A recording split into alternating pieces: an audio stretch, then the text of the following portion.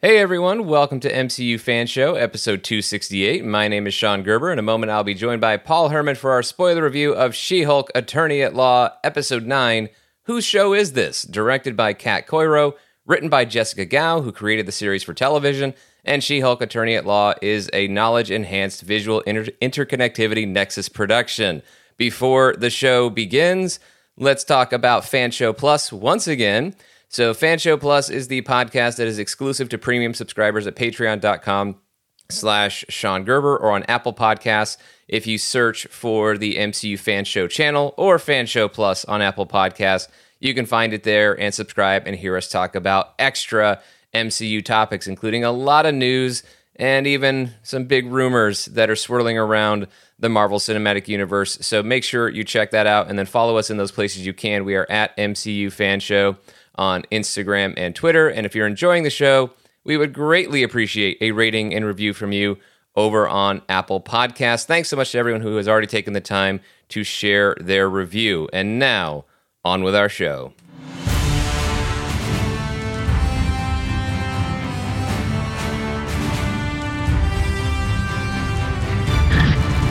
How you doing, Paul Herman?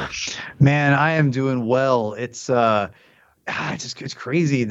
All the great stuff we've gotten this month with MCU and what's coming out. It's just every time I'm like, man, things are gonna slow down, and then I'm like, nope, not slowing down. Just keep going. It's just a steady train that is the MCU, which that's why I love it so much. It's steady and consistent. So I'm just a fat and happy MCU fan right now. Yeah, exactly. Love it so much. And there is so much to love right now with so many things going on. And I guess that brings up the topic of Werewolf by Night. I know a lot of you are probably wondering, where is that spoiler review, which you are right to wonder, right to question. We're going to go ahead and we're going to save that for next week, since we are now, after the conclusion of this episode, fresh out of She-Hulk Attorney at Law spoiler reviews to do. So we're going to save Werewolf by Night for next week and do a deep dive into that, and very much looking forward to podcasting about it. I will spoil that Paul and I are both big fans of Werewolf by Night, because pretty much everybody is, and for good reason. As they should be. Yeah, exactly. We will elaborate on all of those wonderful feelings that we have about Werewolf by Night, and particularly Man-Thing, next week. So you have that to look forward to. But for this episode, we are going to finish up our series of spoiler reviews for She-Hulk Attorney at Law. And I have been, for the past few days, very much looking forward to recording this review, because I do not know anything, Paul, as far as what you think of this episode. I have no idea. And also, you and I haven't texted about it. I haven't even tweeted about it. I guess if you're on the Discord, you got some of my thoughts on the She-Hulk finale, which you can find patreon.com/Sean Gerber. So you can check that out. But you will also get my very detailed, nuanced takes on this She-Hulk finale in this episode of the podcast. But yeah, I've seen all the reactions around the internet, and most of it, besides the places where you just normally see a lot of hate on this series, which, there's no shock that would continue for the finale. But amongst the places where people have been liking the show, or even just been lukewarm on the show, but at least leaning positive, I've seen a lot of love for this finale. And that sounds like a long wind-up and preamble for me to say I hated it, but I did not.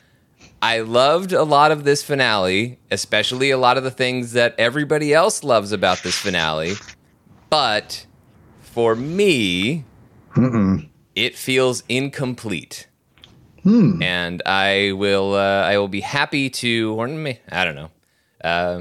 I don't know what emotion I feel about. Happy enough. That's interesting. To talk about that, and I will explain what I mean by that as the show goes on. But first, Paul, I will throw it to you, because this will be the first time our listeners and me will have a chance to hear what you thought of this finale. I don't know if did you put out one of your vague tweets? I didn't see it. I've been I've been in a work vacuum all week, and only had enough time to watch the show. Well, I guess I saw some of the other reactions to it, but I haven't seen anything from you about it. What did you think of this finale? Well, usually I try to be a little more vague, but this one was a little more, I felt appropriate just to kind of just go, LOL, wow. Um, they, first of all, I don't even know where to begin on this, man. I mean, honestly, it's kind of, you kind of shocked me a little bit by how you kind of summed it up pretty well, to be honest, because but you said something that I thought was perfect. But I don't know if it doesn't really fit my description of the show, but I think it's a fair interpretation. I think it's a fair assessment of the show, I should say, of the finale, which was incomplete. I don't feel that way necessarily, but I totally get it at the same time. I love this episode a lot. Like this is where you subvert expectations in the best way the show was meant to be, I think. I really did feel they led up to this point. I thought with a lot of the fourth wall breaking, it felt like they definitely were gradually building towards that. Like they kind of slowly built us into the fourth, or when I say fourth wall breaking, obviously she broke that out. They did that in the first episode, but it felt like it got a little more intense, a little bit subtly throughout the season. And especially last week's episode with Daredevil, it really got a lot more, I think, heavy into that idea. And then you got into this, it was a lot going on. And I think I could see where it could be jarring for a lot of people. Again, if you were expecting that whole finale, like the Marvel finale that they make fun of, that's why I loved it, because everyone was expecting what was happening at the end. I mean, I will get into it, but I mean, when the moment it changes, I went brilliant, yes, perfect, because it was different. And we'll get into why and everything, how, and I think there's one major criticism which I don't think will surprise you at all, Sean, at all, but we'll get into that in a bit.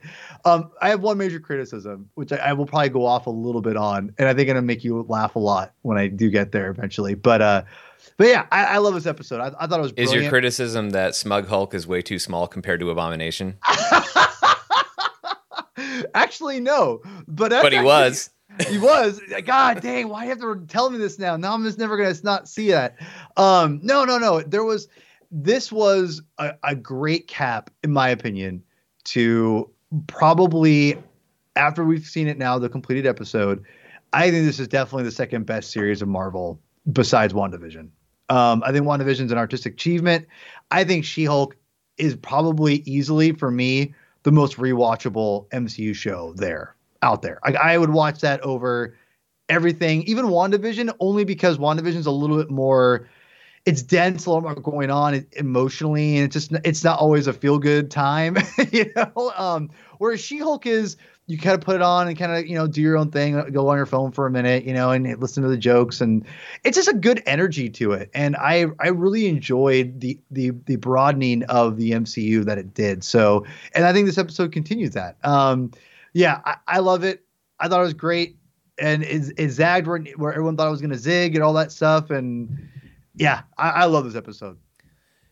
I love a lot of the things that everybody else loves about this episode. The reason why I feel like it's incomplete is I feel like after you can't even call it a fourth wall break. Like, it is a fourth wall shattering, like, take down the whole studio, soundstage, whatever around it, and, walk through that facade into another facade. Because, obviously that's a fake fourth wall break. But I love all of that. I love everything and all of those things. But the reason why I say incomplete, just to give a little more detail on that before we go through the beats of the episode, but I feel like the episode should have continued after the fourth wall break. The fourth wall break does a tremendous job of bringing home that point of what the She-Hulk Attorney at Law finale should not be.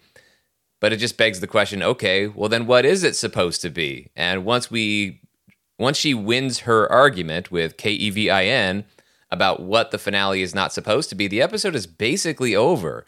And so I felt like, as much as I love the way meta can elevate the story, and they've used that very, very well in this show throughout, including in this episode, meta should elevate the story, but it shouldn't necessarily take the place of the story entirely. And I felt like that's what happened at the very end of this. Had the episode continued after the fourth wall break, I think I would have liked it a lot more, especially as a finale. And so as an individual episode, I love it. As a finale to the series or the season, that's where I don't love it quite as much. I probably would have been a lot happier, Paul, if this had been, like, if the end of the episode was, surprise, the real finale's next week, and there was a surprise 10th episode, and this was a second That'd be amazing. A second to last episode to say, nope, this is not what it's going to be. Stay tuned next week for what it's supposed to be. Then I really would have loved it, provided that the surprise 10th episode was as great as it should be. But by just saying we're not this, I don't know. And there's value to it in the way they present it, and I'll get into that and how that feeds into the themes that have been part of the story all along. And so I will give it some credit for being exactly what it is, but I do feel like there should have been a story that continued beyond that fourth wall break. But anyway, let's get into it. I loved the intro. How could you not love, if you're someone like me who I was not around when the show was airing on television, but I had VHS tapes of every episode that they released VHS tapes of, old recordings, whatever I could get my hands on of, yes, the 1970s Bill Bixby, Lou Ferrigno Incredible Hulk series.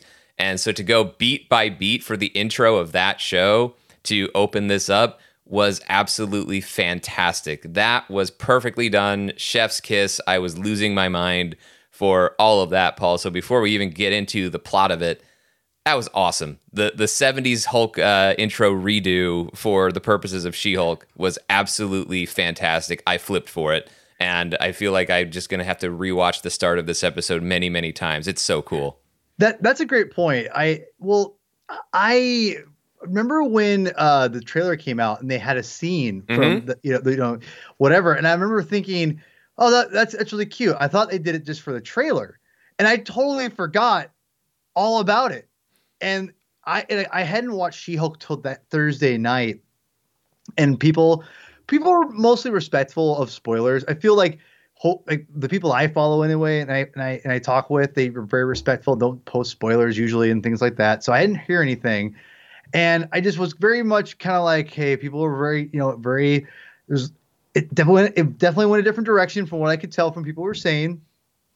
And when I started the episode, I went, all right. It got me right into where I needed to be. And I'm like, okay, they're going the right direction. I like this, and yeah, I loved it. It was a great callback. Like you, Sean, I'm a little bit older than you, but not much, but I was not around when it originally aired. I was around for the TV films that came out afterwards though. Oh yeah. We remember those well, but they still had the same openings, I want to say. But either way, I'd watch them on USA Network or whatever they'd be on, and all the time, and I loved them. And it's one of those things where it's so, like you said, it's chef's kiss. It's perfect. It is exactly what it needed to be. Honestly, it kind of helps set you up to be the previous week of establishing like what happens and establishing that there is rage within her, and but in a fun way, if that makes any sense. Like it just helps reestablish that she is still like a raging monster inside, but you're still having fun with it. And playing off what happened the previous week, I thought pretty well. It was really a great creative choice. And with a show like She-Hulk, you can do stuff like this, and that's what the great versatility of the character and her mythos, if you will, that you can bring with the character. So yeah, this was another great kind of a great introduction that I had totally forgotten that they had shot scenes for, and it was a great surprise. I'm glad they saved it for the last episode. Yeah, I think it was a nice touch to just start off. Well, it also lends itself very much to the whole like meta nature of this episode to begin with. Anyway, so like it's not a direct hint at where they're going, but after you've seen it, you go, okay, now this kind of makes sense, because this is also part of She-Hulk's show, kind of, or her feeling like her show's been taking over, and then she takes it back, and so like it does kind of fit into a lot of that, like when she tells the narrator to shut up, like we're not doing that later on in the episode, basically saying like it's not that far, we're not that far off the rails. I thought was great. So it it fits with everything. And then, yeah, if you're a fan of this stuff who knows that, and if you're like Captain America with flying monkeys and you understood that reference like that, it just works. It works so incredibly well. And it was an absolute blast. But getting into the main story of the episode. So after what happened at Galagate, as we see it referred to in this episode, Jen Walters is in that same old prison cell that we saw Blonsky in earlier in the season, because it's just cheaper to use the same set. And so she has her attorney, Mallory Book, shows up. Nikki's there, and Pug is there. And Mallory points out all the world sees. Doesn't matter that Jen was right. Doesn't matter that Jen had every right to be angry. All the world saw, all the witnesses saw, is the way that She-Hulk acted and her destroying things and going into a rage. So the only way that she's going to be able to get out of this situation is, like her client Blonsky, walk out of there with a power inhibitor. I still have some issues with some of this stuff, but I mean, I guess I shouldn't expect Jen Walters to get justice here. But yeah, I mean, what did she really do at that gala event? She tore down a screen that was playing a sex tape of her. That obviously she did not give permission to be recorded or, played in public. So she stopped that, and then stopped one of the perpetrators who was responsible for it. I know it was pretty scary for people to see a Hulk out, but at the same time, I don't know. But you don't necessarily have to feel that it's just, and as Mallory's pointing out, whether it's just or not, we have to figure out how we're going to get you out of here, and these are the terms. And it fits thematically with the show, right? We've been talking about this whole idea of Jennifer Walters and her identity and She-Hulk, although for an episode that wants to call out a lot of MCU things for, retreading a lot of territory, we have kind of been through this in these moments in these episodes where, go back to Titania trying to take the name She-Hulk. Like, yeah, we know that Jennifer Walters is uncomfortable with the idea, even though she didn't like the idea of being She-Hulk, never wanted to be a Hulk, never wanted to be a superhero. When that got taken away, it bothers her. So I'm not surprised that when it gets taken away, not just in name, but now physically with the power inhibitor, no, I'm not at all surprised that she is that she's disappointed by it. And even says as much when she's breaking the fourth wall and talking about, like, I know it's what I said I wanted, but it just doesn't feel right. So I'm thematically, it's on point, but I don't know that it's doing anything different it's not that different from what they've already been doing in the series. So again, I liked it, but that wasn't necessarily grabbing me yet. Yeah, I'm with you on that one. It felt very sudden, I would say, that why she's in here and everything. But yeah, it definitely felt thematically connected with, Blonsky and getting her out there. I wish I would have saw a little more. I think I wasn't shocked that she was in there, but I wish they would have showed me a little bit more of what happened. I think, just before she ended up there, if that makes any sense. I mean, I assume she just surrendered, right? I assume that, she, after she had her Hulk out, that she, the savage She-Hulk, as they were talking about in the 1970s intro and all of that she regained her composure, and then she just, safely surrendered herself and everything. Because, look, yeah, they're all due respect to the Department of Damage Control, they're not stopping She-Hulk. So without a huge fight, unless she actually gives herself up. So I'm assuming that that's what happened, but also, I mean, if Jennifer Walters knows that she didn't really do anything all that wrong, and she was really, frankly, defending herself in that situation, you could certainly make the case that the way she chose to defend herself endangered other people. That's fair.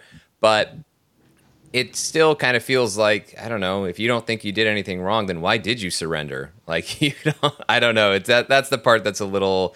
it's a little off, but maybe that helps her make the point. Like, see, I'm really not a threat to anyone. Like, I know I scared everybody. That's why I'm going to give myself up, and I'll deal with this through the law, which is the way that, makes sense that she would attempt to do it that way. But yeah, some of this just felt like, okay, we need to very, very quickly put her back in this position of how badly does she really want to be She-Hulk after she didn't think she wanted to be She-Hulk. Yeah, no, totally. I totally agree with that one. So as we move forward, how else is Jennifer Walters' life falling apart? Well, again, she doesn't get to be She-Hulk. She has lost her job at GLK&H. Nikki is going to stay with the firm because they pay her so nicely. Good of Jen to not call out to Nikki for making that choice, but hey, Nikki's got to make money. Nikki's got bills to pay. Jennifer Walters not going to be able to pay her bills. But that's where like a lot of this stuff is just happening so fast. I'm like, okay, she's been a highly paid lawyer. She's made some money. I mean, I guess Jennifer Walters hasn't saved a lot of money. It's hard to do that even if you make a lot of money in Los Angeles. It's a very expensive place to live. But at the same time, like it's very quickly like we have to pull the plug on everything that was going on in her life. But it was funny to see her move back home.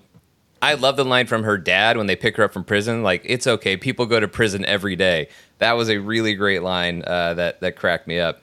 But when she moves home, and of course, there's the gym equipment that's in her old room that's not going to be moving. Her mom's just going to be in there working out every day at 7 a.m.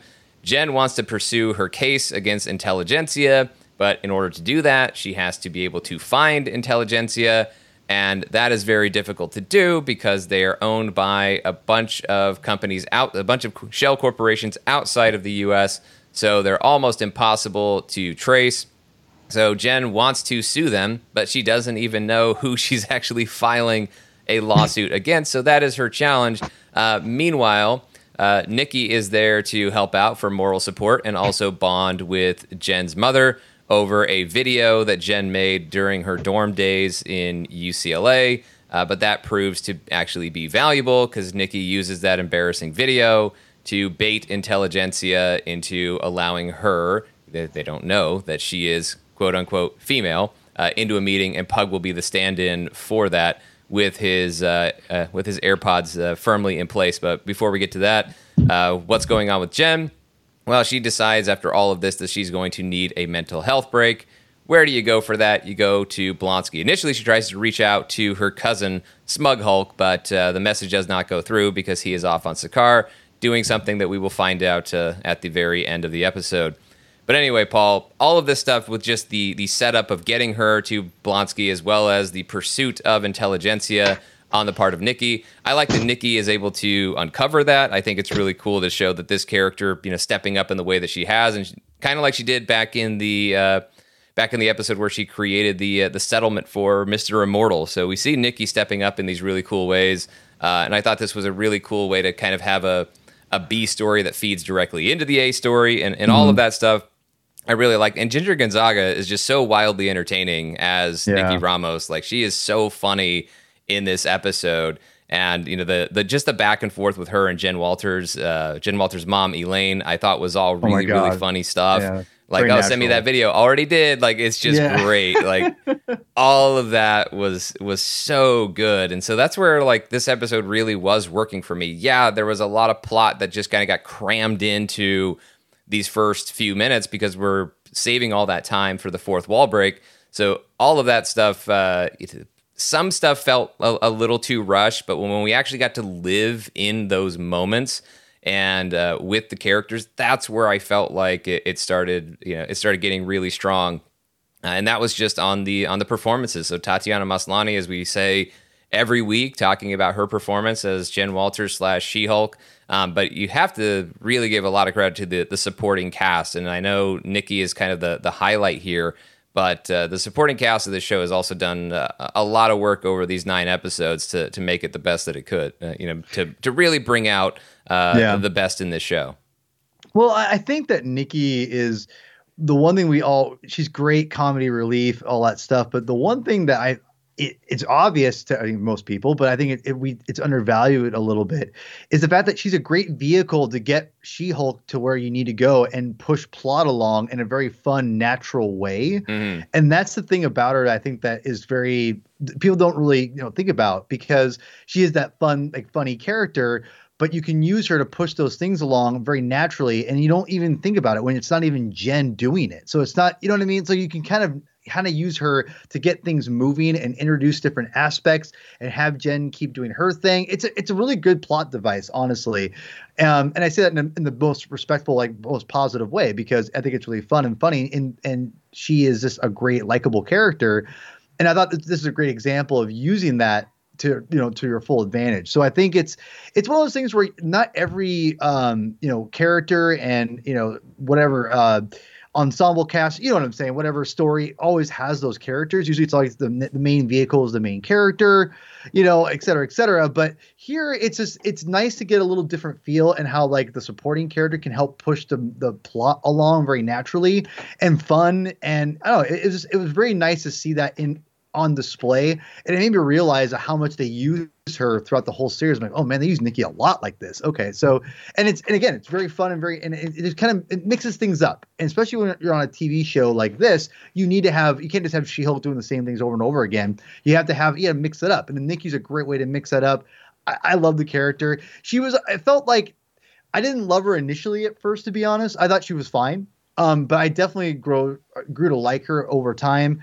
I'm not sure. Sometimes with these really extreme characters, like with their personalities, like even Madison, like it just was not kind of grating on me at first. But towards the end, I'm like, okay, I'm a little bit, it's not as annoying or in my face. Nikki was kind of like that, not as intense as Madison, but over time, I'm like, okay, yeah, Nikki's cool. I like this character. Now, at the end of the season, I'm like, yeah, I love this character, and I hope she shows up in other films. Kind of, not like a Coulson, but like just kind of like, casual. Like every once in a while, might show up a cameo, just to kind of for a comic relief, whatever. It'd be perfect. It fit perfectly because she has now with She-Hulk a tie into all these different characters now. So yeah, I thought she was a great way to kind of introduce and keep the plot going to get her to the intelligentsia area. Yeah, well, and also she's just really good, like the way that she baits, and I know it's very fast. Like, okay, yes, I also was like, yeah, sure. When she posts the video, and 3 seconds later, Hulk King is like, "Come to this secret party." As like, okay, but I don't care. It was still fun, and she's right when she asked the question, like, "Am I a genius?" Yeah, she is. Nikki's really great at figuring this stuff out, and so, and also like I love that she even risks and that is a big swing to take. Like, here's this embarrassing video of Jen that could just add to the pile-on of everything that she's experiencing. But Nikki uses that and takes that swing to just see if she's able to, puts the bait out there to see if intelligentsia takes it, and they do. And speaking of intelligentsia, well, I guess we can't be right all the time, Paul. Well, we're wrong. We're wrong a lot of the time. So intelligentsia, there is, by the end of this episode, and they actually make it very clear in this episode. So we've talked about in the comic books, intelligentsia having these connections to Dr. Samuel Stearns, a.k.a. the leader, who is coming back in the MCU in Captain America New World Order. MODOK in the comic books has connections to intelligentsia. A lot of different Marvel villains have connections to intelligentsia, but including some that we know or suspect are going to be showing up sometime relatively soon in the Marvel Cinematic Universe, and thought that maybe this is where they were planting the seeds of that. No, not at all. Intelligentsia really just is this network of online trolls that has been started by and bankrolled by the very well-to-do, at least financially, Todd. And he is the entire person behind this. Todd Phelps is the mastermind, in air quotes, and with sarcasm, the mastermind behind intelligentsia. And we see this group, and first off, for the costume department and whoever came up with the idea that one of them is wearing the Lebowski sweater, another chef's kiss moment in this. I absolutely love that, which is not my way of saying I hate The Big Lebowski. I think it's a very good movie, and I love watching that movie. But there can be a tendency amongst some certain trolls to just basically wrap up their entire identity in certain movies and certain characters. Now I'm really wondering, I didn't check if Lebowski was drinking a White Russian. I don't know. I should have been looking for that, and I'll have to check that out on my next rewatch. But intelligentsia being this network of very, very pathetic dudes, and a relatively small group, although this was a secret party, so maybe this isn't all of intelligentsia that's there. But as Pug is infiltrating and taking the cues from Nikki, I was good with all. I have some mixed feelings about this. I like a lot of this because I love the idea of taking the online misogynistic trolls and basically shining a light on them in a way that makes them look very, very small and very, very pathetic, as if they don't do enough of that work on their own. I like that a lot. But one of the things that, if you deal with trolls, and Paul, we've had our chances to deal with them, Not on the level that people involved with She-Hulk have, obviously. But there is the thing of saying don't feed the trolls, because a lot of what they want is attention. And She-Hulk gave them a lot of attention by making them the big bad of an entire Marvel Cinematic Universe project. That's where I have the mixed feelings about it.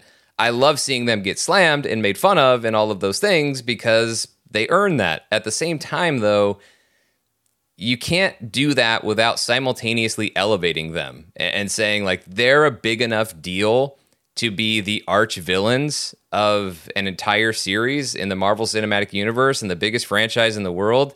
That's where I feel like it's a little bit of a misstep, and I wish they had done something, not just to make us right with our speculation. I don't care about being wrong in any predictions or speculation that we have in the Marvel Cinematic Universe.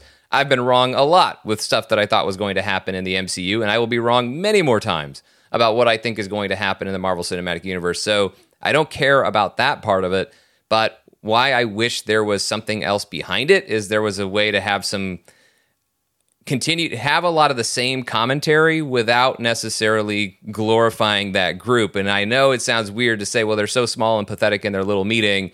How could you call that?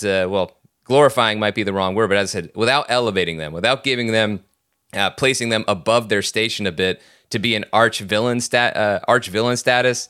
That's where it's a little off for me. And I wish they had done something in addition to show this meeting, but also show that these guys they're not even as smart as they think they are, because they're not even controlling this thing like they think they are. And that's where if there was another culprit, like a Dr. Samuel Stearns or something else we talked about, Paul, like Titania being behind it, like these guys being manipulated by people they claim to hate and stuff like that, and whatever.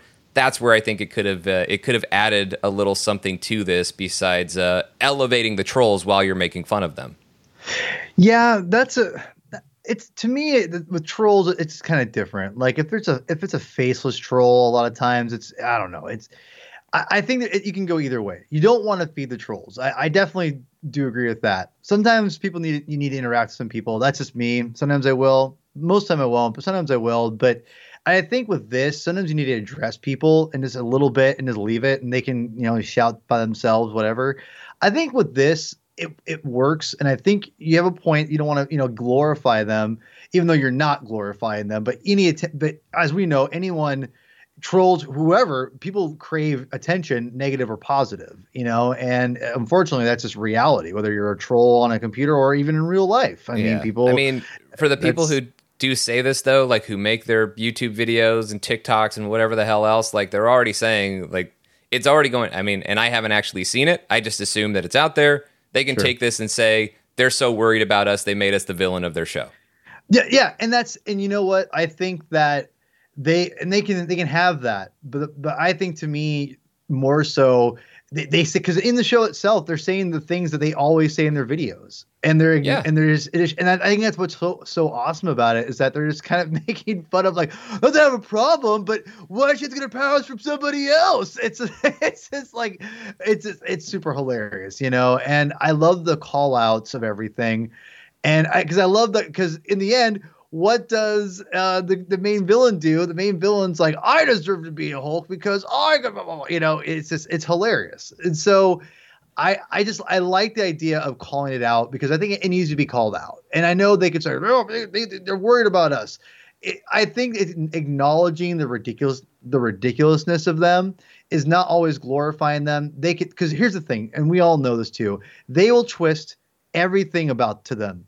It's just reality. Oh yeah, of course. And that's the thing. They could say, well, obviously they care about us because they, even if they didn't have any trolls, they could have said, well, obviously they care about this. You can twist anything. And to me, I like the fact they went all in on it instead of just kind of doing a little bit of a nod and wink, wink. It was more of like, no, we're just going to make it all about you guys and just make fun of you. And I thought they did a good job. I don't think it was the reason I think they did a good job was I felt that it was perfect. It was a private meeting. It was just acknowledging the things they actually say in their videos and try to take seriously. And again, these people these people on YouTube probably don't even believe what they say. They're just saying it to get people to watch their videos and get money off of it. But that's a whole different story. But that's the thing, is like they're making them the villains. They're acknowledging how they're ridiculous. And you just kind of leave it at that, because in the end, they'll have either way, they're going to twist everything you do to be anti this or anti that, and they don't like us, and this is whatever, That's just what they're gonna do. So instead of like tiptoeing around it, you're like, nah, we're just gonna make fun of you about it. And I don't think that it was done in an overblown like, haha, you're so stupid. Like, I don't think it was like that, honestly. I thought it was mild, I felt. Well, nobody had to call them stupid because they were they look stupid. They were calling themselves out with the stuff that exactly the words that came out of their mouth. So no, on that level, I really like it, but I also feel like you could have done all of those same things, and you already had done a lot of those same things throughout some other moments in the show without making them the real, true big bad of the show. And I think maybe that, I'm sure the counter argument to this is, well, they're not really the big bad. Nobody's the big bad of the show. And I think that's maybe more of the point that you get to with the fourth wall break. And we'll, of course, get into that very, very soon. So I think that's the argument for this. And that's why, again, I say my feelings on it are mixed, because I see the positive sides of this, but I also kind of feel like it would have been another own on that group to basically show that they don't even have, because I think that's the other thing, is to show them you don't even have the agency that you think you do. And I kind of wish that was an even bigger point to just add to how pathetic some of those guys are. I feel like was a little bit of a missed opportunity there, but it's only my job to talk about the show. It's not my job to have written the show. So I'll move on from that point. Meanwhile, while this is happening on the same property, which has not been revealed to us yet, Jen is having her mental health break. She's looking for Blonsky. He is not there. He's going to be down at the lodge for an Abomination speaking engagement. And then meanwhile, Jen runs into Wrecker, who offers her some tea without the chicken blood that Saracen had put in there before. And I like that he gives her a hug. I really like that this show did not make the turn. Like, it definitely sets it up. Like, oh God, these guys are going to be part of Intelligentsia. And even when Abomination walks through the door and gives his speech to Intelligentsia, no, he's not a member. He's not a founder. He's just accepted a paid gig. He does speaking engagements, and it's not that bad because, as he points out to Jen later, purely for profit. But the stuff with Jen and Wrecker I thought was really fun. And then when you get to Blonsky's speech, just regurgitating all of its Blonskyisms. And I love, like, when she was reading the haiku, like, you call me a monster, but our hearts beat the same. Like, like, who's the real monster? I totally butchered that. That's not what the line is. But Blonsky haikus, and then him just being a life coach and just taking a bunch of money from Intelligentsia, from Mr. Todd Phelps, and just going out and, I don't know, just expelling all of these nonsense platitudes to this group, and they're all about it. Seize your power and all of that stuff. That I thought was really funny, and the stuff, as I said, with Jen setting up the uniting these plot lines, right, of what Nikki has discovered, and also with Pug being there as well, to bringing Jen, full circle into that lodge to be face to face with Intelligentsia and her client Blonsky. So all of that setup, again, I thought was working really, really well. Before, despite Jen's insistence that this finale was not going to go off the rails, it totally does in a very good way. Yeah, the Wrecker thing, it definitely. See, I'll save most of my final thoughts because I think there's more. I think there's still more to this. I think know. You want there to be more because then it feeds into that comic book piece of it. But when he offered her the tea, I was like, oh. Right. But he poured it. But then I was watching very, very closely. Like, this is to this show's point. Like, this is how well trained we are to expect certain things in superhero stories. Is like, we have a guy who plays a villain, an antagonist in Marvel Comics, and that's not necessarily how he's been presented. But like, we still suspect that turn may be there. And so I'm watching. Like, okay, he poured the tea from the same pot. There was no switch, and then he drank it first, so there's nothing in there. Like, he's not about to drug Jen for the purposes of Intelligentsia. So, because I was watching for that, like, oh, Blonsky's not there, and Wrecker's just there by himself, and then you just realize, well, it's cheaper to have only one actor there. So I think that was... I certainly had a lot of those same suspicions of waiting for a turn that never really happened with Wrecker, but I'm fine that it didn't happen because, as I was saying when we talked about that episode with group therapy a couple weeks ago, I'm glad they held. I'm glad that has been upheld. I'm glad that there actually was no ulterior motive to that. That they weren't setting up some betrayal from Blonsky or Wrecker or any of them. I love that all of that remains the same, because as we talked about when we did that spoiler episode, that was so nice and so sweet and so helpful to Jen, and it was just a very nice thing to watch happen in an episode, in a piece of the Marvel Cinematic Universe that I didn't want it to be undone. I didn't want it to retroactively be made not real, because it was all part of setting up some other betrayal to hurt Jennifer Walters / She-Hulk. So I love that now, you talk about this being a very, very rewatchable Marvel Studios Disney Plus series, and I fully agree with that. But part of what allows it to continue to be so rewatchable is that episode that we love so much. I would love it less if I know, after the fact that, well, this is just a setup for a twist, for the betrayal. I wouldn't be able to enjoy that episode as much. Now I can enjoy it for being as pure of heart as it seemed to be at the time, because nothing that happens here in this finale undoes any of that. And so that's the aspect of it, Wrecker or not, that I just absolutely love. So I'm glad it upheld what was a very special episode. Well, and like I said, I have some questions, because I thought about it for a minute. I'm like, wait a minute. So when we get to the end, I'll ask my questions, because I kind of thought about something for a minute there. I went, huh? But we'll get to that in a second. We'll save that for later. All right, continue. So as we press on, so everybody's in the lodge. It's Jen, it's Abomination, it's Todd, it's Intelligentsia. And oh wait, Titania is here, and oh wait, Smug Hulk is going to be here. And what has also happened? That whole plot line about She-Hulk blood, was that because the leader wants to create a Red Hulk? No, it's because Todd wanted to turn himself into a Hulk, and he does so. And all of these crazy things are happening, and they've all been thrown in with little to no setup. And Jennifer Walters spots that, calls it out. What the hell is happening here? And she stops her own finale, or rather, she doesn't stop when the viewer or somebody stops the finale when they exit out to the Disney Plus menu, and then we get Jennifer Walters knocking through her own thumbnail and then climbing down through into Marvel Studios Assembled, which was great, by the way, to use that. And shout out to Marvel Studios Assembled. It's a great series for all this behind-the-scenes stuff.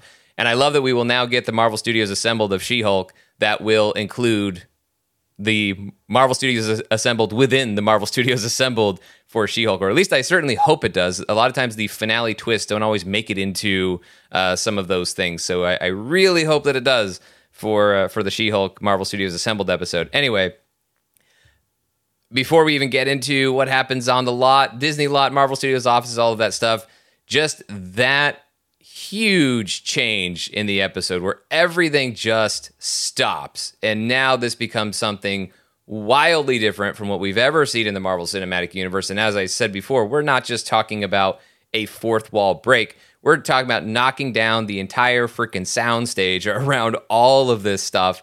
It just kind of goes away and becomes something else entirely. And I'm sure it can be jarring. Even when I was watching, I was like, what the hell? It shouldn't feel as jarring. I mean, if you have some familiarity with She-Hulk comic books, she has yelled at her writers before. This is not the first time that's happened. First time it's happened in the MCU, but not the first time it has happened for this character. And so a lot of this stuff is true to form, true to the spirit of She-Hulk comic books, of Jennifer Walters as a character, having enough self-awareness to know that she's playing a part in a story, and that it's her story, and her having thoughts on exactly how her story should be told, what should be in her story.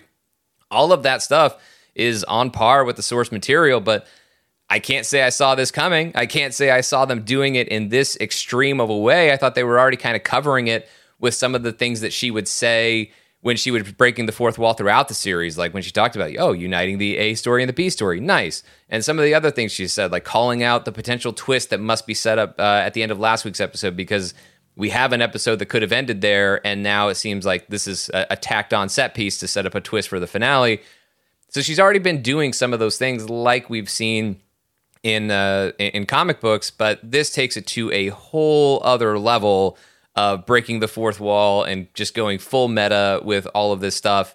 And I mean, the visuals are just striking. Like, there's She-Hulk. I mean, for those who maybe have been there, like, there she is walking across the Disney lot. There she is going into, and that's the elevator to and the lobby of the Marvel Studios offices that she walks into. And Matt Wilkie was there as the as the receptionist. That's the guy who was actually there at the front desk for Marvel Studios. And and I was tripping out with all of that stuff because I've been there. Like, I've been to that lobby. I have signed the NDA that Jennifer Walters had to sign, although it was probably a more updated version that she had to sign from when I was there a few years ago. But it was crazy to see all of that stuff just stopping in the middle of the show. So before, Paul, we get to her yelling at the writers and meeting Kevin, just this initial transition. The Disney Plus menu thing might actually be my favorite part. Like, that was just, it was such a cool visual, and it really showed you that you were about to go on a completely different ride from the one that you thought you were on. And then also, illustrating the point of having this completely wild, out of control, very superficial finale, and Jennifer Walters just stopping it and saying, not good enough. All of that I really loved.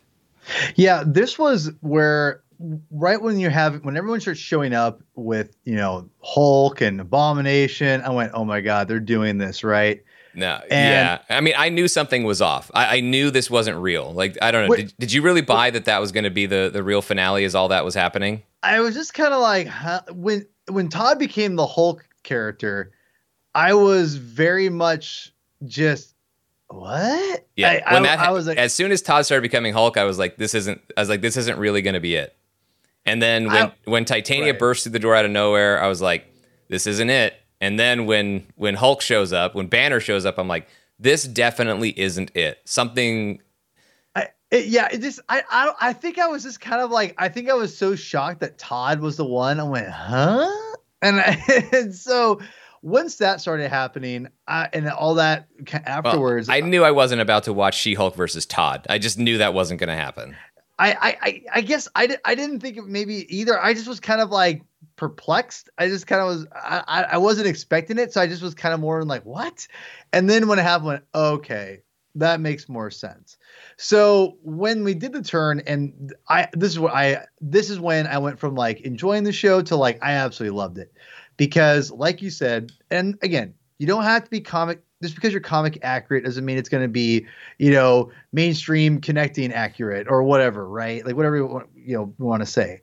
But I do think there is a value to keeping it to the truths of what the character has been before, because there's a reason why it's connected to any kind of audience, right? That's why comic book properties in general are looked at as a hot property, because if it hits with a small group, it'll hit with a bigger group, right? Et cetera, et cetera.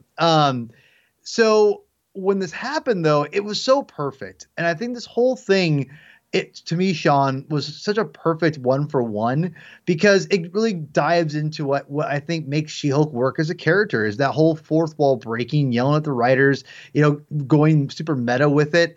That's kind of become her thing to kind of give her, again, John Byrne's a big reason for that. And to be honest, I think it works really well. And I thought this was such a perfect thing for the character, because again, with a character like She-Hulk, that you could really, really get derivative with it. And I think that's the whole point, right, of showing how derivative that ending should have been.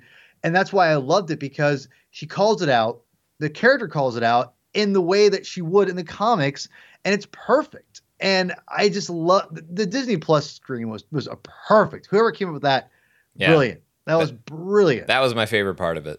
Yeah, it was great. And I never been in the studio thing, obviously, and I've honestly never really cared to look and see what it was. All I know is I've seen that Marvel Studios thing wall before and people's pictures. That's it. So it was actually kind of cool for me as a fan who got to see what it looks like, and I think that's really cool for a lot of people who don't have that the benefit of going to there.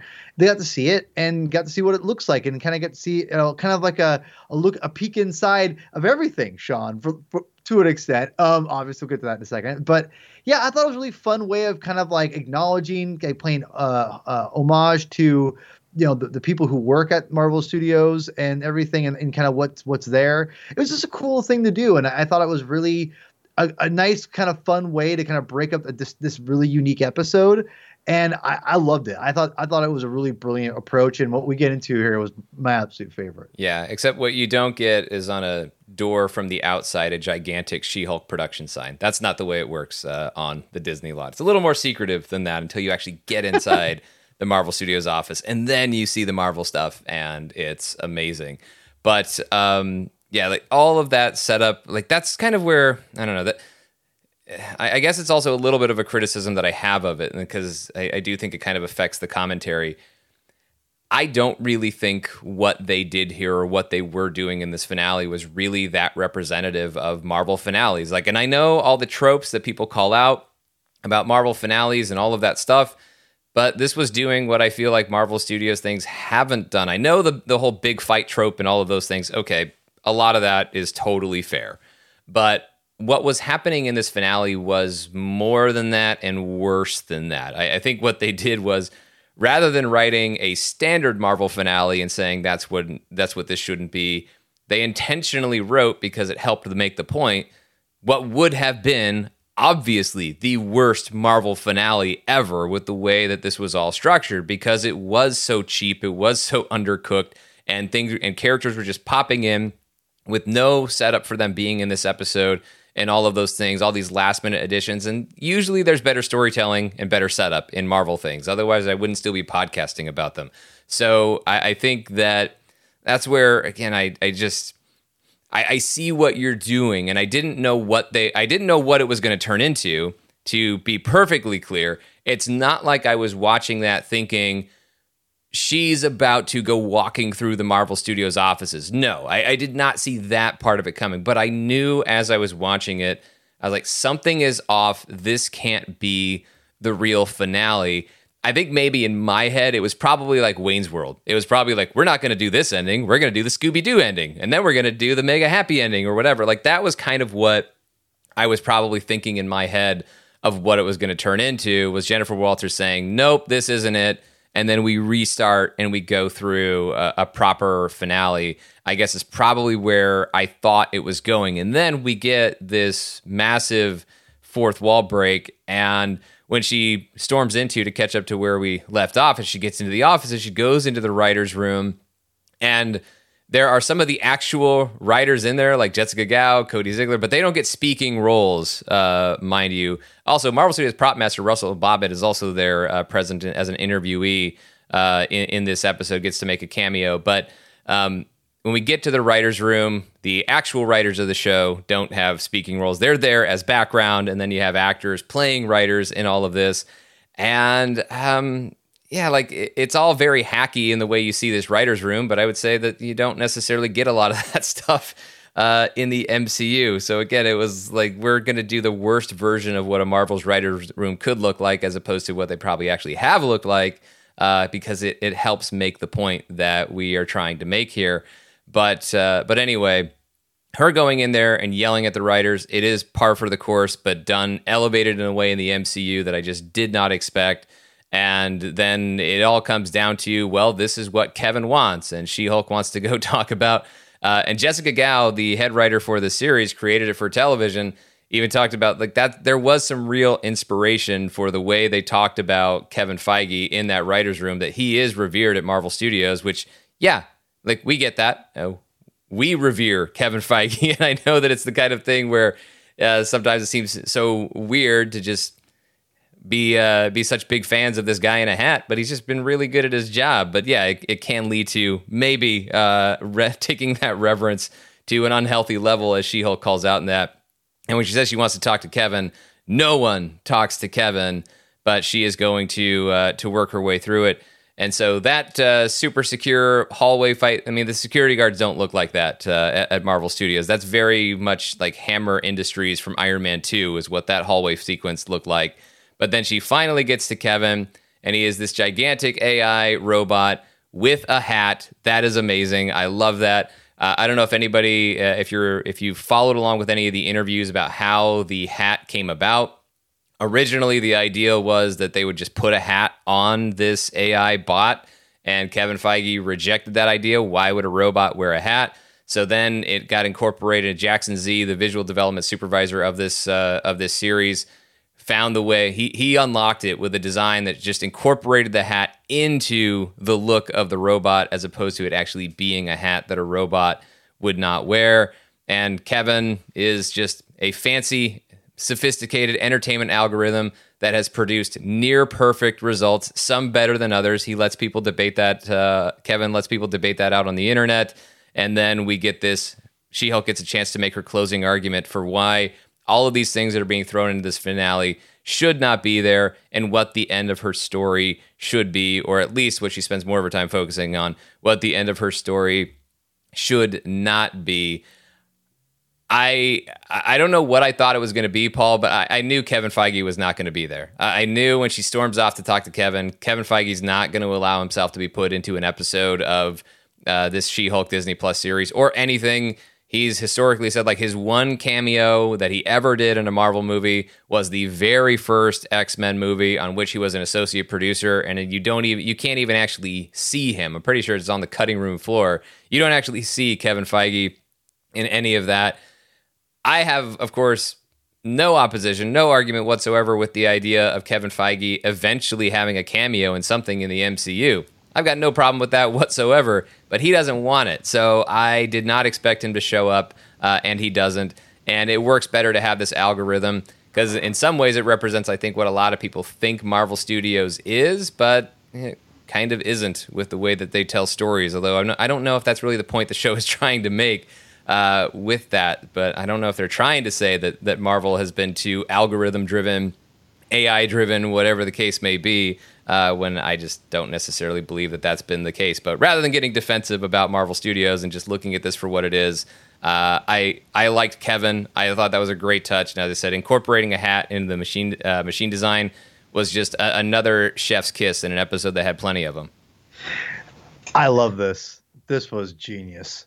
When she went to the writer's room and talking, I saw Ziggler there. That was awesome. I'm like, oh, they're all there. It's great. I'm not sure who said it, but I died when that guy goes, "I'll give my life for Kevin." Yep. Just the delivery was so. I think he said he would kill for him. Yeah, I would kill for Kevin. I was just like, oh my god, it was so perfect the way they were talking about it. Like, no one sees Kevin. I would kill for Kevin. And when she came in there and it was an algorithm, I thought it was perfect. I was trying to see all the comic books that were that were shining like on like the electrical racks, whatever you want to call them. I was looking for that. Like one of them was that like the anti like Hulk episode where it's like like a Ghostbusters whatever on Hulk. I was like, are these like Easter eggs? I went and looked at the comic. I went, I don't see anything in here necessarily, but anyway, could be comics they liked. I don't know. Either way, I love this. I thought this was brilliant. This is why I love this episode. Like, this is probably my favorite part of the episode was acknowledging, like teasing Kevin, and like it's almost weird how it was a way of acknowledging like his success without being like in knowledge. You have to acknowledge how good he's been over the years, right? It was a great way of like, you're a machine. Like, that's what you are. You're just a machine algorithm, like acknowledging that he's producing like these hits out of like, like it's a machine kind of thing. And I think there could be, there's a little bit of a jab in that, I think, and not in a bad way, but a little bit. But I think that's the fun of what Kevin's doing there himself, saying, yeah, that's fun. Like, yeah, we're producing out like this machine like stuff on a regular basis. So yeah, it makes sense that like I'd be a machine because it's like, I'm an AI. I'm like, I'm figuring out what this stuff is. It's not, you know what I mean? Like, there's a little bit of a jab there, but it's not really that big. Yeah, well, I mean, it shows like obviously you're not taking yourself too seriously. Like, exactly. Yeah.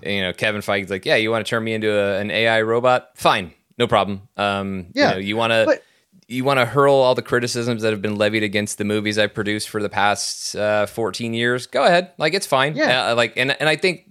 Obviously, that speaks to him not being, not taking himself too seriously, as I said. And also, like, Jessica Gao is just factoring in some of the things that have been revealed in interviews since the finale, that this was an idea that, aside from, wearing a hat that wasn't actually incorporated into the design, that Kevin Feige was really supportive of all of this stuff. And also, at the same time, like, this came from Jessica Gao, like, trying to write what she normally thought a Marvel finale would be, and Kevin actually telling her, you don't have to do that. Like, you can do something very, very different. And so I think that's kind of where that's where it really works for me, is on that larger level, is breaking everyone's expectations of what these things have to be.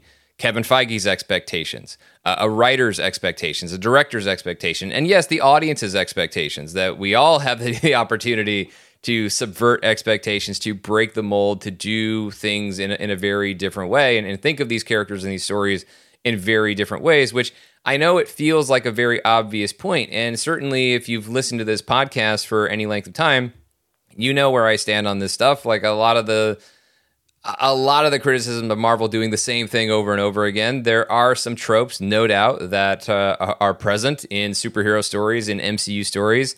But I also feel like they have broken the mold many times in a lot of things that they've done over the years. But the only way you can continue to be creative, the only way you can continue to keep things fresh and original, is you do have to be able to look at yourself through a harder lens and be able to say, well, okay, well, how can we continue to do things differently? And that is by saying, well, is modifying the expectations and not allowing yourself to fall into patterns and all of those things. And that's kind of what the show is calling out in a lot of ways there.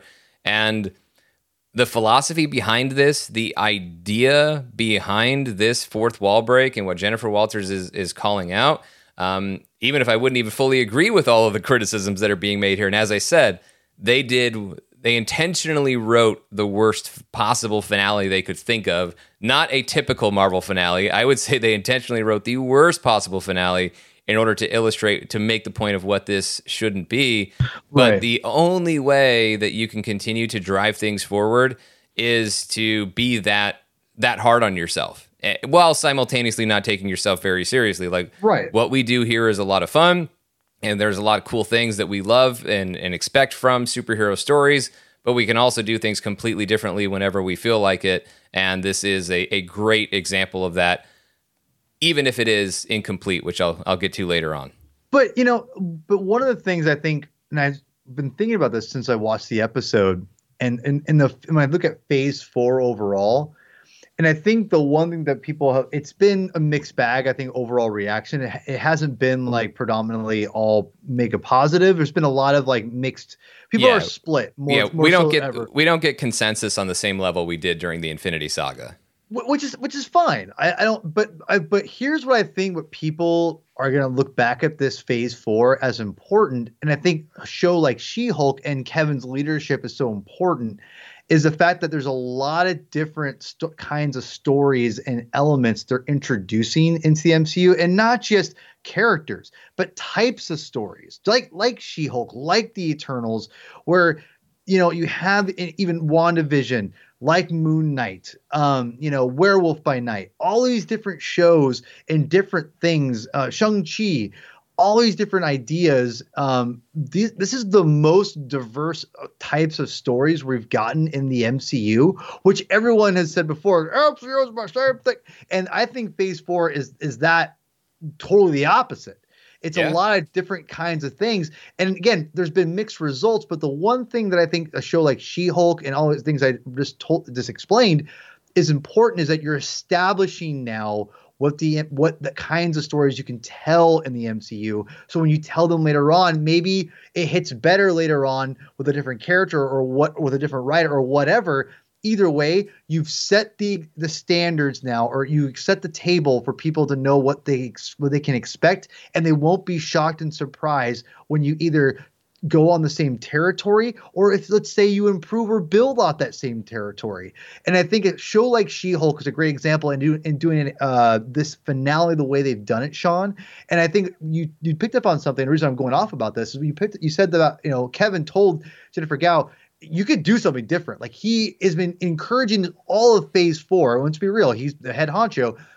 and I'm sure other people are echoing and helping him orchestrate this, but they are orchestrating a much different looking MCU, I think by design, not just because like, oh, we need new characters because we killed off, whatever, but they know they can't stay the same, and it may not be hit. Everything's not going to hit like it was in Infinity Saga, but just because it doesn't hit right then, doesn't make $1 billion, doesn't mean you can't build off that. And that's the one foundation that I think the MCU has. I think that most people undervalue is that the MCU was not built on instant success on every single property. They built off everything. Thor is a great, or not Thor, but I think Thor is a great example. Yeah, Thor. I mean, Thor had a good solid foundation the first movie, and Captain America an even better one. I mean, I was like, Captain America is a great example. Yes, yeah, and so Iron Man, and like even Iron Man 2, I love that movie more than most people. Wasn't as successful. Iron Man 3, huge success. And you used it and built those characters over time and brought them together.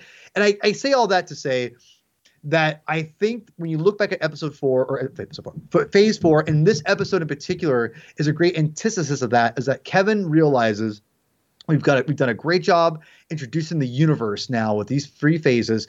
Now we have to build it even more. Yeah. Now we have to build it, and it's going to be different, and people are going to be like, I don't know about this. And what's going to happen is there's going to be some hits and there's going to be some misses. You build off what misses, you build off what hits, and then when that way when you go back and tread some of the new territory without having to repeat yourself, people are more ready to willing to accept it for whatever reason they want to accept it for. So I just think that it's really brilliantly done what they've done with all of Phase 4. It hasn't always hit with me. I'm not going to say I loved everything about it because I've definitely criticized a number of different films or TV series, but it's been, I like the different direction they've gone because I think it's going to pay dividends for them later on. Maybe not Phase 5 necessarily, maybe not by the time of the end of the multiverse saga, Sean, but I think after the multiverse saga, you're going to start seeing the seeds of those different kinds of ideas and stories and writing and whatever is going to pay way off during that time. And I think Phase 4 is going to be the crux and the real look back and go, man, Phase 4 was important for Marvel in a creative standpoint. So I think Episode 6 and the AI was just a great antithesis of what represents Phase 4. This different type of story. Don't take yourself so seriously. Be open to different ideas. Don't be closed-minded like the enemies of the She-Hulk show, the intelligentsia. And be open and be free and be yourself. And I think that to me is what this episode represents to me. And I think this AI, as I say all that, it's funny, weird, serious. I think a very serious message. I think is very important. This whole AI thing was a great, lighthearted way of showing that. And I just loved it. I thought it was brilliant. And I think Phase 4 again is being undervalued a lot in that way. It's not perfect. I'm not going to say it's perfect. There's things. Hey. I wish I loved Moon Knight more, and I don't, and it sucks. I think Moon Knight is one of my favorite characters in Marvel Comics, and whatever. But you know what? They have a chance to make it right again with the season 2 or whatever they're going to do with Moon Knight later on. So that's my point. Let's build off what we have in Phase 4, and I think that's the one thing that MCU does better than anyone. They usually rebound better and know how to learn and take their lumps, and when they do, they usually improve off of it. And I've only seen them improve from here. So I think this AI thing was incredible. I hope it comes back for season 2. I hope, and they play off that, and maybe even Deadpool. I'm sure we're going to get to that at some point, but yeah, great stuff. Yeah. And I think that this is part of what's going to happen though. As you tell different stories, that's a big part of why maybe we don't see as overwhelmingly positive consensus across the board as we seem to find with a lot of stuff in the Infinity Saga. Although, I mean, what's the MCU project that I would say the MCU project that maybe got the worst reception of anything in Phase 4 is Eternals. And even then, there's still a lot of people who like it. And, some stuff, it's a little more mixed, but it's all still leaning very, very positive, whether you're looking at reviews or fan reception or box office.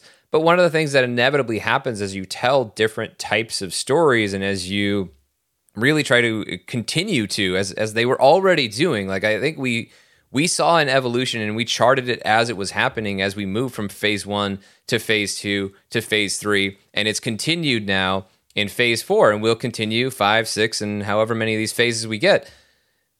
As you continue to evolve and you branch out into even more different types of stories and all of that stuff, inevitably not every single one of those stories gets to be something that every single person is going to want or enjoy. So as you differentiate the stories, yes, you are going to have some things that hit differently for people. Like an example within our show is two very different movies and very different styles, with Doctor Strange and the Multiverse of Madness and Thor: Love and Thunder this year. You and I, Paul, are basically flipped on those movies. Like, I didn't necessarily love and have my complicated relationship with Doctor Strange and the Multiverse of Madness. You loved it. And then it's the reverse when we talk about Thor: Love and Thunder. And that's just going to happen, and that's totally fine, because that's what happens with comic books. Like, we don't all pick up and continue reading the exact same issues, the exact same series. And I certainly love the idea of the MCU wanting to evolve in this way, call itself out for some of its tropes, as they do in this, because that's just part of that evolution. That's part of the growing pains and whatever else. So all of that stuff I really, really liked. And the conversation with Kevin was great. I like that. And some of the stuff that was just really funny. Like, before we begin, can you please turn back to Jen? Like, why? Because you're very expensive. Oh, and we need to cut away before you change because the visual effects team has moved on to another project, and then you get the Wakanda Forever music cue. Like, all of that. That was incredible. That was just absolutely fantastic. And then when they get to, and then she's like, well, this is still like, a legal comedy. Like, okay, sure, if you want it to be. And so she gets to make her closing argument, and she hits on the points that we've talked about throughout. And that's maybe where I do think, that's where I have, the argument that they make with this. I do have some criticisms of it, even if I agree with a lot of it. Like when she says, those are my stakes. Like, my life fell apart just as I was trying to learn how to balance and enjoy being Jennifer Walters and She-Hulk. That's true. That is what happened, and that is part of what's at stake. But that was what was at stake the entire time. And so I think that's part of the beauty of the MCU, is those emotional stakes for characters that are much more relatable, grounded, whatever you want to say about it emotionally. You can have all of that, and you can have some of the superhero tropes. Like, it is that balance that I think has made the MCU so successful. And if they say, well, we want to just have the emotional stakes this time and not so much get into the superhero tropes, that's totally fine, and that's a perfectly valid choice. She-Hulk, by the way, not the first Disney Plus finale to go a completely different direction. I will point you to the Loki finale last year as something that said, we're not going to do a big action-driven finale, a big spectacle. Episode is mostly a conversation between three people and just sitting across a desk from each other. So there are ways to do things differently, and She-Hulk, of course, makes its own point. Jennifer Walters gets to make her own argument, and all of that I loved. All of that I agreed with. So where does the incomplete thing come from? Oh, also, quick shout out, like her shout out to the X-Men and looking at us and giving like the wink and the thumbs up with like her tongue sticking out. Amazing. So thank you, Jennifer Walters, for representing those of us who are desperate to see mutants in the Marvel Cinematic Universe, although it seems like we got one with Kamala Khan. But some of the other ones that are famous and we know are on the way that we want to see in the MCU very soon. I also like the call out of, so there's going to be a movie? No. Is that Kevin's way of telling us all the Universal distribution business isn't resolved? Is that what that is? And we're not going to get a She-Hulk movie or a Hulk movie? I don't know. I guess, as always, only time will tell. But getting into that incomplete grade for me, I love like everything up until this point. Her whole argument about what her finale should not be and all of those things. But that is where I wish this was the second to last episode, or it was an hour-long episode. Either say it's a longer episode, or surprise, what you thought was the finale isn't. Stay tuned next week for the real finale. I still want an in-story resolution to these things. So, like, it's fine for Jennifer. It's great for Jennifer Walters to break the fourth wall and say, all of these obviously bad things that we're doing in the finale are obviously bad and we shouldn't do them, or all of these tropes, the worst versions of these tropes that we've had and have been executed much better in the MCU. Like, we just still don't need to have any of that type of stuff. This can just be about me and my emotional stakes and what's going on with my story as She-Hulk and all of that. That's fantastic. I agree with all of that. But then I want her to go back into the story and experience that in story. So I don't just want to cut to everything's over and Todd and Intelligentsia are busted. She's going to sue them. And then, by the way, it keeps doing things that it was calling itself out for doing. Daredevil literally just drops in. And then we'll get Hulk has a son at the very end of the episode. So it does continue doing things that it said it didn't want to do, but in a very different way. And I think that's part of where it's just continuing to make fun of itself a little bit. But I wanted an in-story resolution. So I know you can rightfully criticize, well, the Hulk blood thing, isn't that suspiciously like super soldier serum? Okay, that's fair. But at the same time, like, they baited it in the story to make the Hulk blood a big deal. And it still is underwhelming that, like, nothing is in story. All of these things that the story has treated like it mattered, to say, well, some of these things don't really matter anymore. It's just about this. I'm fine with it focusing on the emotional stakes for Jennifer Walters, but I don't really think we got resolution there. Like, I don't really have this moment where she says, like, my life fell apart because when I was trying to be Jennifer Walters in She-Hulk, or when I was learning to love that. It's like, okay, well, have the moment in story where she learns to love that and she accepts that, because that's part of the struggle that we've been talking about for these 9 episodes. Is this is the struggle. How does she balance these things? How does she learn to love being She-Hulk? Now that she's learned to love being She-Hulk, how does she continue to love being Jennifer Walters when she feels like she can only compare herself unfavorably to that other side of her life as She-Hulk? We never really got to see her resolve those things. You could make the argument that she makes that resolution occurs in the fourth wall break. I don't really think it does, or at least it didn't really feel like it did so in a satisfying way to me. And it's harder to be satisfying when it's happening in the meta space as opposed to in the midst of an actual story. I will make an argument in favor of this. I'll counter my own argument here and make an argument in favor of this, that it's still a story, right? Because obviously the fourth wall break, yes, they're inside the real Marvel Studios building for some of that stuff, but that's not the real Marvel Studios. That's not really Kevin. That's not how this stuff is actually made and all of that stuff. So there's still artifice within all of that. And you could say, well, that's the story is about, and the resolution comes because Jennifer Walters is a self-aware character who's gained a level of agency because of that self-awareness, knowing she's a fictional character, achieves a level of agency that many characters, especially characters who are women, just have never been able to experience. To have the level of agency in her story to be able to actually go in and dictate what her story should be, or at the very least, what her story certainly should not be, in her opinion. All of that is great, and it does work on that level. I just still want more in story, in the main story, outside of the fourth wall break. I still want more resolution there. I just don't like that the episode is over at the conclusion of that. I want her to go back into the story and finish it the right way, as opposed to go back into the story and it's over because I've said my piece to Kevin. Yeah, this is where I would say is I maybe I glossed over this because and help me out here. Did they say anything about the Hulk blood after they went back? No, it's over. No, it gets taken away. So when she talks to Kevin, they remove the Hulk blood plot line. They remove the fact that Todd's a Hulk and all of that stuff. But the blood's still.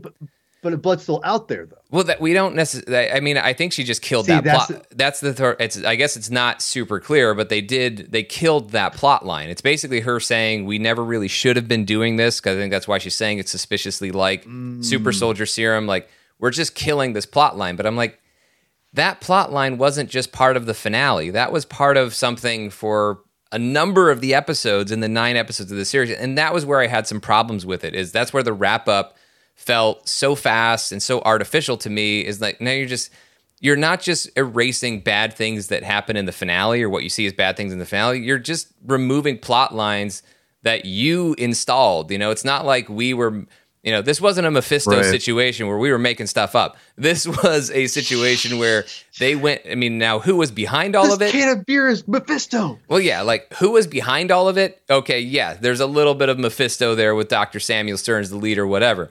But as far as the actual plot line of people wanting her blood and wanting to do bad things with it, that was a part of several of these episodes. So it is kind of weird to just be like, we're removing that entirely, and now it's a thing that is of it is of no consequence because that's never really what the story was about. Again, I understand that argument, and there are a lot of things about it that I like and could agree with, but I'm also like, but it is part of the story, and like any other part of the story, like it should get some resolution as opposed to it's just wiped off the board. But even if we say like throw out the Hulk blood of it all, okay, fine, whatever. But even like just ending it right there and saying, okay, Todd, you're going to get sued. Oh, hi, Daredevil, whatever. Like it should have been more than that. Like I want to see Jennifer Walters having a moment back in the story. Like now that she's taken control, she said exactly what her story should not be. Now let her go back into it and let's actually see something play out. And I don't even know, ideally, that's a whole other episode of the show. Just because, hey, I would love an extra episode of She-Hulk Attorney at Law. I love this series. But even if it was just an extra 10 minutes of getting back into the story, going back into the lodge or whatever the hell, and having moments in there that's not the out of control mess that caused her to leave her own episode for a little bit. I don't even know exactly what it needed to be, but I wanted that in-story resolution where Jennifer Walters fights for, not necessarily literal fisticuffs, but fights for her ability to be and live happily, successfully as Jennifer Walters and She-Hulk. And I don't totally think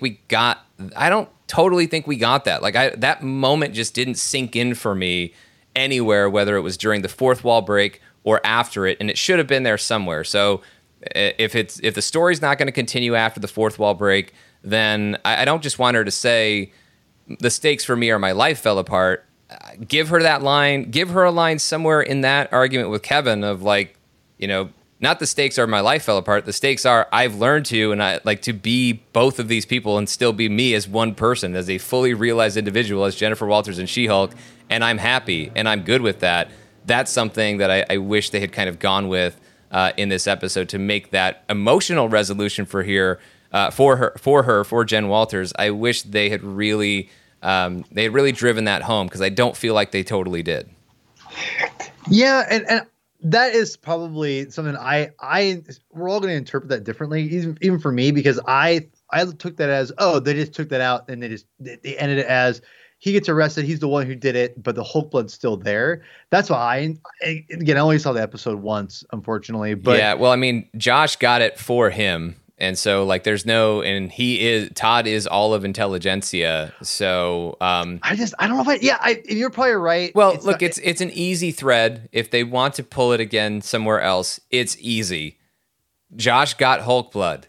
Okay, did he give all of it to Todd? No, he sold it to somebody else. Because Josh, with his entrepreneurial spirit, was able to go out and sell some of that Hulk blood to the power broker or whoever the hell else. And that is how in the Hulk or Dr. Samuel Stearns, whatever, there's plenty of other interested parties. So, if Josh had a little bit of sense and was in it for his own financial interest, then sure. Yeah, he would have had a pretty good, just because he got some of that blood doesn't mean he had to give it all to Todd. So yes, if the She-Hulk blood is still out there as a plot line to lead us to other Hulk-like characters and stuff, that's totally fine. But now, as we see at the very end of this episode, there's a whole other Hulk that you can bring into to include to just add more and more Hulks to the MCU.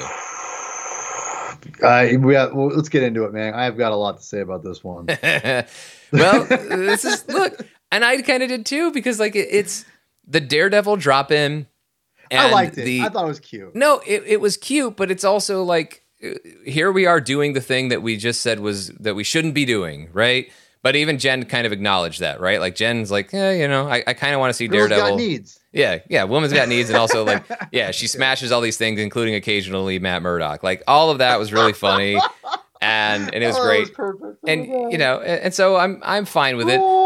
The family dinner scene though was so weird. Like it honestly, like all you have to do is throw Coronas on the table and it's coming from the Fast and the Furious. Like it was crazy to me the way they did that. But like that was it. That's the only thing that was missing from it. Although that and say that Hulk picked up Groot in space and he also learned to say the word family, and then we've totally got Fast and Furious. Got family. Like that would have been funny. But it was cool, like in the whole like the family giving Matt Murdock the third degree, and the dad already talking about grandkids and saying this is where every conversation is going to go. I do like the implication, though, that even though Matt insists he's only visiting for a week, I do like the implication here that Matt Murdock and Jennifer Walters, like, that's going to be a thing in the MCU, which means that probably Daredevil again if we get a second season of She-Hulk, which I think we will, and certainly appearances by Jennifer Walters in Daredevil Born Again. I think we can probably count on that. But then, yeah, the other reveal that's just tacked on, that we just throw it in here, is what was Hulk doing in Sakaar? Why were they trying to summon him in the first place? All of those things. Oh, well, he's got a son, Scar, and Scar, son of Hulk. That's right there from Marvel comic books. It's part of it, but it is the episode doing the thing again that it said it shouldn't do. So while the Daredevil thing is a little more forgivable, I don't know. I kind of like it in the sense that, okay, if the show is going to call itself out or call out the MCU for some of its tropes, well, the show is also at the very end here calling itself out of like, yeah, we still kind of do some of this stuff because sometimes it's just fun. And that is what the Scar reveal is supposed to be. But yeah, like that reveal probably should mean more and get a chance to have more weight and be more exciting than just something that gets thrown onto the family dinner. So that's where, and also Scar doesn't look super great. The Scar reveal was certainly not all that it could have been. Yeah. When I said I had one major problem with this episode, this is it. Not the dinner scene itself or whatever. I thought that was really cute. And whatever. I don't think long term She-Hulk and Matt are going to date. I like the idea of them being together for a little bit. Like, I think it's really fun, but I don't know about obviously long term, but because that's a whole different subplot of Daredevil. But he likes to get around out there. That's just kind of Matt's thing. Anyway, when all of a sudden Hulk shows up and I see this little guy next to him and I'm like, when did Clay Matthews come in as a whole character? Because that's what he looks like, Sean. He looks like Clay Matthews. You're not wrong. Every time I looked at him, I'm like, I only see a weird shaved top of his head, Clay Matthews. I'm like, when did Clay Matthews join the MCU? And this is my son, Scar. I was like, no effing way. And listen, I'm not going to try to pretend that like I'm some mega Scar super fan. I like the character. I own a majority of his appearances. I think I do anyway. He kind of dropped off there for a bit. I think, did he die? I don't remember. The thing is, the Scar character always was a little bit of it's a little ridiculous, to be honest. I'm going to say that right now. It's a little ridiculous. I loved what Greg Pak was doing with Planet Hulk, World War Hulk, Fall of Hulks. It's all really fun. Like those are all really fun things, and they're incorporating all those ideas, and especially with the whole legacy heroes that we're getting in this new phase. I'll be honest, Sean. One, I thought he looked terrible. It didn't look great. It was awful. I'm not even talking about it looked like Clay Matthews. I'm talking about everything. The design of this character looked nothing like what I liked remotely of the original Scar character. And again, it doesn't have to be one for one. But the fact, like, he's just a little guy. He's got no hair. Like, he has long, dark hair. At least give him that, for God's sakes. Yeah, I don't know. Like, I don't even feel like with the way this... given the nature of this show, right? And the fact that it literally just erased things that were part of itself, right? Right. It would not surprise me if, like, this just doesn't go literally anywhere. Like, that this for all I know, this is going to be Scar's one and only appearance in the MCU, and they just act like it never happened because this show has the luxury of being able to do that, and anything that came from this show has the luxury of having that be a part of it. And while I don't expect the Matt Murdock, Jennifer Walters romance to be erased, it doesn't mean it's going to last forever. But yeah, as far as Scar is concerned, I think this was intentionally a throwaway bit. I really don't think it had anything to do with setting up a larger thing in the MCU. I could be totally wrong, but I think Scar was kind of supposed to look bad. I think Scar was kind of supposed to look like not amazing, like not necessarily come across as, holy crap, Hulk has a son and I need to see what happens next in the next movie or series or whatever the hell. It didn't really read that way to me. It was like, we are being intentionally very, very, very silly right now. And that's all that this is. It doesn't mean they can't do something bigger and more serious and more satisfying with it. Right. But this may be something that lives and dies right here in this moment. Yeah, I think that's a really good point. I think it just was so out of nowhere. And I was a little bummed out because I feel like there's a great story there, but maybe because of the Universal things, they can't do that because of it's not going to be a film. I don't know, but either way, I really hope we do get some kind of actual like going down a somewhat serious take. I mean, come on, Hulk getting his like adult looking son, from Sakaar. I mean, I want to see that story fleshed out a little bit more, and not in She-Hulk, but actually like an actual Hulk movie potentially, or Hulk series. But yeah, I definitely think that's the way it will probably go with it. And they can maybe acknowledge the ridiculousness of how bad he looks. Sorry. I don't like to bash designs usually too much but I can't. I don't know how this gets passed. I don't know. I don't get it. So yeah, hopefully this gets erased soon. And the whole Scar storyline is interesting. I do think it's an interesting take, and I hope people do definitely will watch it, or that people that the MCU will actually present it at some point. So, but yeah, this was the worst part. Get that Clay Matthews looking Hulk out of here. Yeah. And the last thing that we get Jennifer Walters back in court, and we see the struggle, right? Because the reporter is talking about her being a legal diva and all this stuff that she can just roll her eyes at, because also asking her what she's wearing as she goes into court. But yes, she intends to sue Todd, Intelligentsia, hold them accountable and such. And that is the end of our show, except we get a tag. And after everything that happened here, speaking of that Hulk blood, I was like, okay, so are we going to find out that is it really just Todd behind Intelligentsia, or are we going to get a mid or post credit scene that suggests otherwise, that points us in the direction of the next thing that's going to happen in this plot line, or whatever the case may be?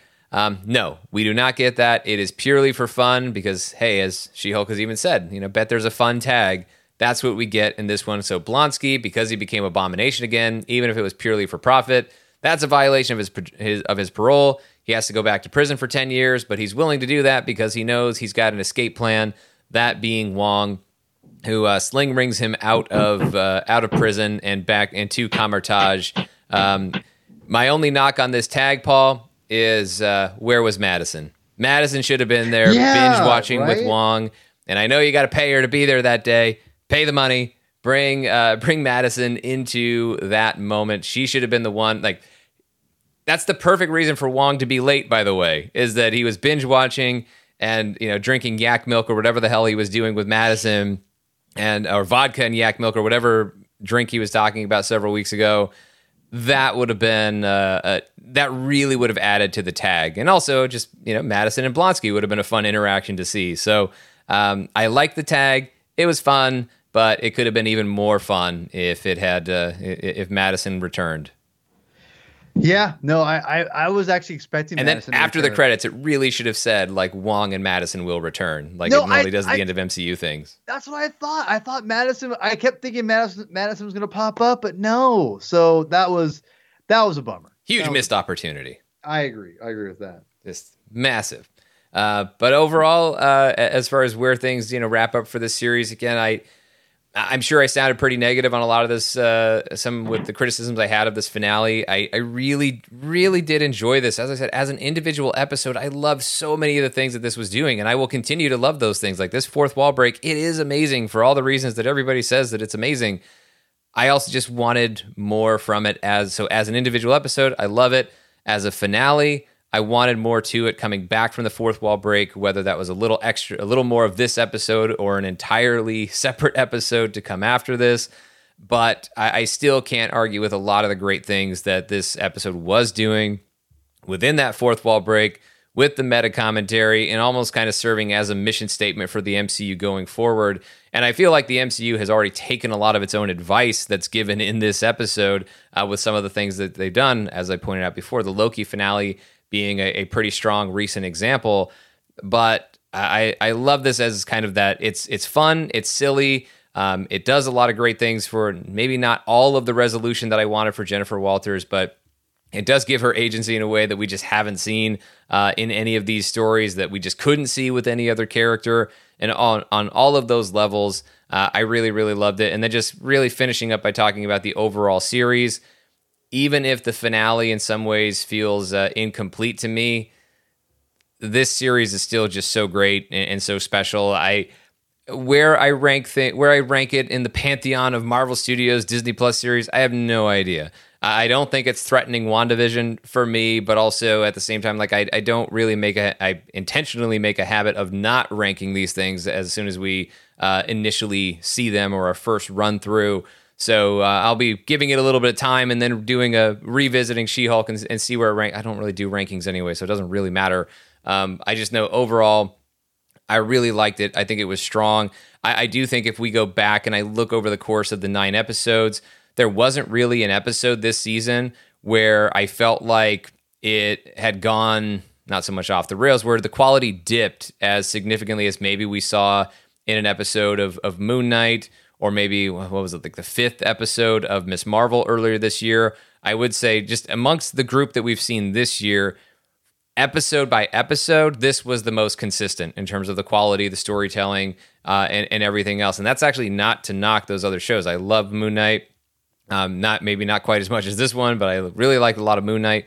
I loved Ms. Marvel. You can go back and listen to those spoiler reviews. I stand by everything I said in all of those spoiler reviews. But it's just been it may not have the standout that was WandaVision because this actually also is the end of our Marvel Studios Disney Plus series for the year. We are going to have the Guardians of the Galaxy holiday special, but as far as an entire series, this is it for 2022. And it may not have a WandaVision like we had in 2021, but I would still say across the board, it's been a really good year for the Marvel Studios Disney Plus series, with She-Hulk kind of being leading the way at the very end and bringing it home with a really spectacular 9 episodes and a finale that did a lot of great things that I absolutely loved, even if there was, my biggest criticism is that I just wanted more of it. So that really can't be all that bad. I think this series is fantastic. I love this episode despite a few misgivings here and there at the end. But yeah, I think this is easily the most rewatchable for me. It doesn't make it the best, but I think there's but being rewatchable is a really important thing when you're a TV show, for anything on screens, right? So it doesn't have to be the most high quality of art, and I just think that this series has done so much in universe building, I think creative building of story-wise structure that you could do with the MCU that I think people look back as like a very important piece for comic books, or I say, superhero storytelling, to be honest. And I think you can you don't have to take things seriously and still love them like I do. And I think She-Hulk represents that. You don't have to take superheroes seriously all the time. You can have fun with it and poke fun at yourself and not just be mean to it, which I think a lot of times when you do something like that, Sean, that's the tendency, right? It's a tendency to go overboard and be like, look how dumb this is. Look how just silly and ridiculous and just be mean-spirited. Obviously, you're not going to be mean-spirited about yourself, but it does it in a way, it pokes fun within the MCU and of itself enough to where you laugh and can acknowledge and still, again, not take yourself too seriously. And I love that about the show. It really did a fine line of that and got serious when it needed to. And I thought it was really well done. I'll be honest, all of the rumors before, I was maybe nervous a little bit. And, I'm glad that I came in kind of not low expectations, but didn't know what to expect. And I was blown away at how entertaining it was. I can't wait for a season 2. There better be a season 2. And I hope we do see more She-Hulk in the MCU. I know we will, but I want to actually have her in and I hope we get an Avengers team soon with her in it, which I know she'll be in. But then also I want to see Hulk show up in their own films. And again, like Armor Wars, which was, was going to be turned into a movie. let's get Hulk. Let's get Planet Hulk. Let's get World War Hulk. Let's get Fall of Hulks. Whatever that Hulk movie is going to be. Let's get a movie so make this CGI look awesome. Which I got to tell you too, I like CGI. I thought overall the CGI did not bother me at all this season. So yeah, I'm give me more Hulks. Yeah, more Hulks. Always a good thing, generally speaking. Even if, maybe some mixed results with Scar Matthews. We'll have to see what Scar Matthews what goes on there. But yeah, overall, high marks for She-Hulk Attorney at Law. So congrats and thank you to everyone who had anything to do with the making of this series. Your work is very much appreciated. And we appreciate you, our dear listeners, for sticking with us through this spoiler review and 8 others for She-Hulk Attorney at Law, amongst the other things we do here on the podcast. Remember to check out Fanshow Plus at patreon.com/Sean Gerber, or on Apple Podcasts, search for the MCU Fan Show channel or Fanshow Plus, and you can find it there, and subscribe so you can hear us talk about even more MCU topics than what you already get here on MCU Fan Show. Follow us on Twitter and Instagram at Mr. Sean Gerber. Paul, where can they that's me on Twitter and Instagram. Follow the show and us on Twitter and Instagram at MCU Fan Show. Paul, where can they find you? You can find me on Twitter at Herman22 with 2 N's, aka P-Thug. Also, please follow my comic book YouTube channel, The Comic Binge. We just did a recent binge kind of require, if you're getting into Black Adam, which is coming out next week, we gave you some comic books to read for that, or I should say Chris did, because I did not read any of those, but yet not to say I wasn't going to, but I'm going to. But he listed off like a crap load of stuff to go read, and it was a lot of fun. And go check that episode out. And again, get pumped for the show, or after you watch the movie, you can go listen to it and get some great ideas for comics. And Chris did an awesome job. So yeah, check that out.